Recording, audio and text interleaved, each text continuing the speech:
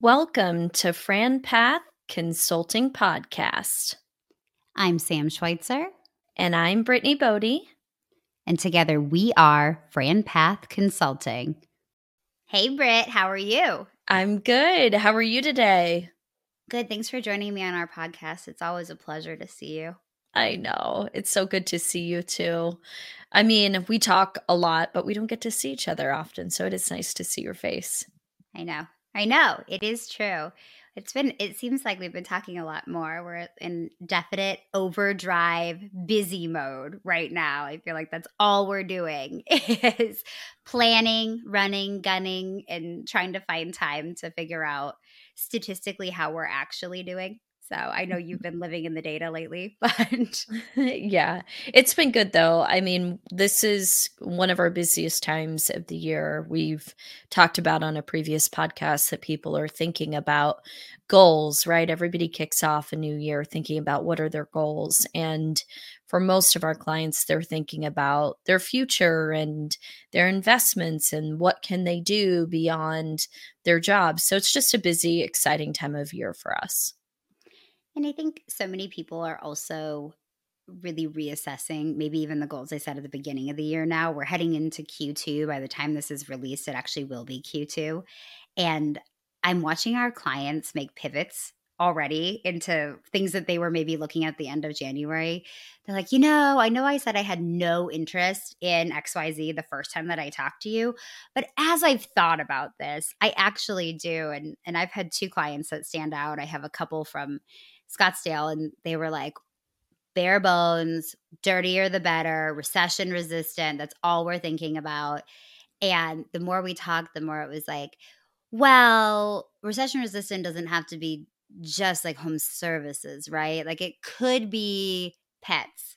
It could be wellness. Yes, it absolutely could be. Why couldn't it be? People are always spending money on that. And so I'm seeing a lot of my clients pivot back into the brick and mortar space and really looking at those commercial build outs and taking advantage of that. And I mean, I think that's a trend that a lot of people are talking about right now. Well, I think people want back out of their homes. I think at first it was like, yeah, Peloton, I can cycle at home. I don't have to leave my home. But now we're seeing that people miss the community and the camaraderie. And so people are getting back in person. Every plaza I drive Yes. by is slammed. And I think our clients are seeing that and recognizing that.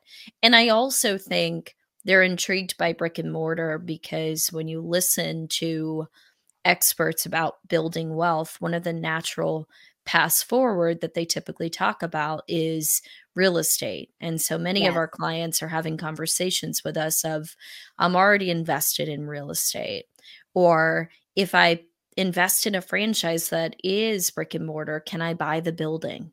So that's a lot of the conversation that I'm having as well. Yeah, owning the dirt has become much more popular than I think Mhm. a year ago or 2 years ago. We weren't having that conversation as often, and I certainly think we're seeing it more and more right now because I do know there's a saturation of some sort inside the Airbnb space. There's a lot of people that got into that VRBO. There's a heavier lift on some of those things. You've got to turn that property over. If you're a landlord and you have long-term rentals, you have these tenants that if something happens in the middle of the night, you're there, you have to take care of that. And some of our clients are thinking, okay, well, I'm already going to be paying a landlord. I'm looking at this lease. I'm paying $3,400 plus a month for this. Why not me? Why would it Mhm. not be me? I'm capitalized in a way where I could take advantage of that. And then I could have three other tenants in this little section of strip center. And now I'm profiting instead of paying somebody else. And I have an asset that's going to continue to build wealth. And smart people think about the next step and the step beyond that. And so it's not unheard of for our clients to go that route. And we do have a real estate expert on with us today. And this is in confidence, well, not in confidence to all of our millions of listeners and downloads here. This is the first time we have had somebody not from the franchise space. We have had people from franchise real estate, franchise build outs, different things of that nature. But we have somebody who's not in the franchise space. We are excited to have Katherine Lillie join us. She is a real estate agent, investor, and advisor, so a true expert in the realm. Thank you so much for joining us today. Hey guys, thanks for having me on. I'm really excited to talk about this, not just because I'm passionate about real estate in like every aspect, but also to learn more about the franchise space because that's something that I don't know a lot about. Yeah, and there's so much synergy to it as we were kind of chatting about at the top of the hour. So we're excited to have you today and just share some expertise about real estate. So why don't you tell us a little bit about your background and how you got started in real estate? Sure, thanks. So I have only been in real estate for 2 years. That comes as a little bit of a shock to some people because 2 years in any industry just on the surface doesn't sound like a long amount of time. I have had the insane pleasure to help with over 100 sales so far in the first 2 years. I guess we're technically like 2 years and 20 days at this point, but and then on top of that, you guys talking about goals at the beginning there, my goal this year for 2023 as a whole is to help with a total of 100 sales. So, yeah, big goals, really cool stuff. And you're on a team that, as I discussed with you when we were kind of deciding if it would make sense to bring you on and some of those Yeah. different things, that isn't dissimilar to franchisees in a way, right? You have the Mhm. camaraderie, you have the opportunity to work with folks that really support you and support your growth. And I do think having people around you that are so supportive is so important. So 100 sales in 2 years is crazy. I don't think anybody that doesn't have a team could have done that on their own. Or most real estate agents I know quit before they hit the 2 year mark or quit. I mean, certainly before 100 sales. I imagine you don't want to quit after that, right? Right. But what, with the Dan group that you're working with, what was really the precipice for you for deciding to become an agent? What made you decide to jump into the real estate world? That's a really great question. The more I've thought about that, the more I've realized I did not become a real estate agent to work in real estate. I kind of stumbled into it. I really, in my past career, had a lot to do with leadership on a team, building teams, um, and everything that comes with that, the motivation, the life lessons, not just in that specific career. And I was no longer growing in that role. So that's really what I was looking for was a place where I could enter, whether it's on the ground level or like level one or level two, and make some really big impacts in terms of building whatever the team or company was, making some huge impacts in leadership. And I found that with this team, with Dan Realty Group, because it was just Dan, him, and then a VA. And so being the first person to come on the team with the experience that I had, um, which was with coffee and real estate on the surface, just like real estate as in my role in franchising, don't feel like on the surface there's a lot of similarities, but there are so many. Um, with coffee, your goal is to make sure the customer has a great experience. With real estate, the goal is to make sure the customer has a great experience. With franchising, the goal is to make sure the customer has a great experience. And we just happen to be building lives and wealth and investments instead of um, caffeine addictions. I love it, which we definitely have. Sam and I have. One of the things that I really love about what you do is you're helping people make a large investment. We always say to our clients that outside of your home, this is probably one of the largest investments that you may ever make when you buy a business. And as you're working with these buyers that maybe if it's not their home, it's getting into those multifamily homes, making the investment, whether that's going to be a future rental property or whether it is commercial real estate. You're working with a similar type of person that we are because you're working with somebody that wants to diversify their portfolio and continue to build wealth. So I think a lot of the folks that you're working with are similar to the ones that we're working with. So your team helps a vast array of clients, right? We've talked about from the first time home buyer to the 20th time home buyer to that real estate investor. How do you find properties that suit the different needs of those clients? That is a great question. I think it probably is similar to what you guys would say in the franchise world. It really is building relationships with as many people as possible, not necessarily from a numbers perspective, because if you're looking at it from a numbers perspective, it's no longer a genuine relationship. But building relationships with as many people as possible within the space that you want to be in, within the space that you want to help people with, to learn how you can build connections between everybody. So I don't necessarily look, okay, I have one client that wants a duplex. I don't, okay, go look for that duplex and then check that box off and then go to the next client.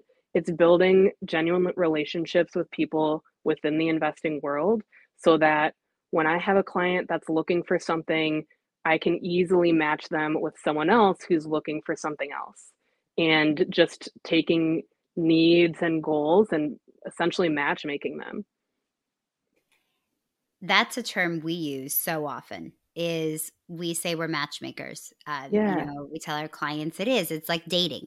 So we're going to Mm-hmm. introduce you to businesses and you're going to essentially go on dates with these businesses. And much like your partner, I say, I love my husband. My husband snores periodically and he is restless in his sleep. I'm willing to put up with that because the rest of the package is pretty great.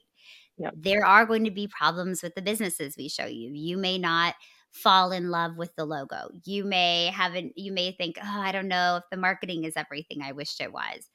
But as long as it's what you're looking for and it's 85% of what you need, then Mm-hmm. that's a great match. And I think it sounds like that's what you're doing with properties as well. It really is because it doesn't matter whether you want a 2 unit or a 4 unit or a 16 unit. You have these goals for your wealth and for your life that you're trying to achieve. Not every 16 unit that you come across is going to check the box perfectly. I It's mean, just not. no, and nothing does. And I think even if it did, if you check every box, then the client changes something and they're like, actually, I know Mm-hmm. that I told you this is what I needed, but just Yeah, joking. This is something I actually also thought of, or I talked to my friend and my friend said that this is what I should also see. So exactly. and we get a lot of feedback from clients on things. And, one of the things we hear a lot is, the real estate market is not doing well. We're not seeing, that's indicative of the economy not doing well. Are you guys worried about that? Are you, there's a lot of chatter. Now, my friends that are deeply embedded in real estate have like zero concerns. I feel like they're like, yeah, whatever. Like my friend Wally is putting out a post every other day about how he's busier now than he's ever been. And I just wanted to ask you and take a minute here to say, what are the trends that you're seeing in the real estate market from somebody on the inside, not what we're seeing on whatever news station you're choosing to watch right now? If I could give investors, home buyers, anyone in real estate one piece of advice, it would be to seek out credible sources for your information and to never, ever, ever turn on the news or look at mainstream media for real estate advice or knowledge because it is so skewed and so inaccurate. Um, Oh, yeah. so, with that being said, I also am not concerned about the real estate market. Hear very consistently from clients that maybe aren't getting their news from credible sources that they're going to wait to buy until the market crashes or until prices come down or until interest rates come down. And the fact of that is that you're just going to end up paying more money for the same property, whether you buy it in 1 year or in 5 years. You're just going to pay more. So on top of that, current trends in real estate, diving more into that, we are in an extremely competitive market. The last 6 months, so maybe like late summer of 2022 into January of 2023, they were a little bit slower. Absolutely. We're dealing with 7.5% interest rates. We're dealing with buyers from whatever realm that are truly just discouraged. And that is really what was slowing the market down. Um, third, fourth week of January, rates dropped into like 6.5 or just under 6.5. And it was like the lights flipped back on. We hadn't taken a break. It was back to that super competitive People are bidding over asking price. There's multiple offers. And in every realm, not just for first-time home buyers that have small budgets to work with, because I work with investors that have super small budgets because they're looking for a like the most inexpensive flip, to people that are working in the millions of dollars. Every aspect is competitive. There's not there's not going to be a real estate crash. There's just not. I love that you kicked off that question with saying, my piece of advice is find a credible news source. Yeah. Because we say that too, right? We talk about with our clients, oh, well, my friend or my second cousin told me, and we always say, oh, that's great that they're giving you advice. Do they have franchise experience? I think people are so quick to take advice on things from people that don't have expertise in them. So Mm-hmm. I imagine throughout your life, you've received some great advice from very credible sources. So tell us the best piece of advice you've ever received. Real estate specific or Whatever you prefer. So whether it's real estate specific or just general life, whatever you prefer. Yeah. Okay, I'm going to go to something that I heard very recently. Last week, I was in Palm Springs, California at a conference. If anyone has heard of Built How or Place, we should connect because amazing things. A real estate conference. It was absolutely not what you would expect. They were high level mindset speakers there. Brendan Burchard, Jamie Kern Lima, who just wrote Unreasonable Hospitality? I can't remember his last name. It's Will something. Great book, by the way. Ben and Jerry were there. Ben and Jerry's ice cream. So I'm gonna dive into Jamie Kern Lima. If anyone's heard her story, it's rejection after pieces of hope after rejection for years and years and years. Just like truly believing in her gut that building It Cosmetics was what she was supposed to be doing. Had multiple failures, not failures, but multiple setbacks. She recently sold It Cosmetics for $1.2 billion to L'Oreal and became the first female CEO of L'Oreal. Huge. Her advice, one piece that stuck with me that just has hit me to the core and is something that I'm now filtering so many decisions through. Being authentic does not guarantee success, but being inauthentic guarantees failure. That's wild. That's fantastic. Like gives you chills almost because it can relate to any aspect of life, personally or business wise. We want to connect people with investments, real estate wise or franchise wise, that fit their goals and help them build the life that they want. We don't want to pair someone with an investment in any realm that doesn't help them achieve their goals, because then that's not achieving our goals. And so that is just what comes to mind first and foremost, and what I just truly believe.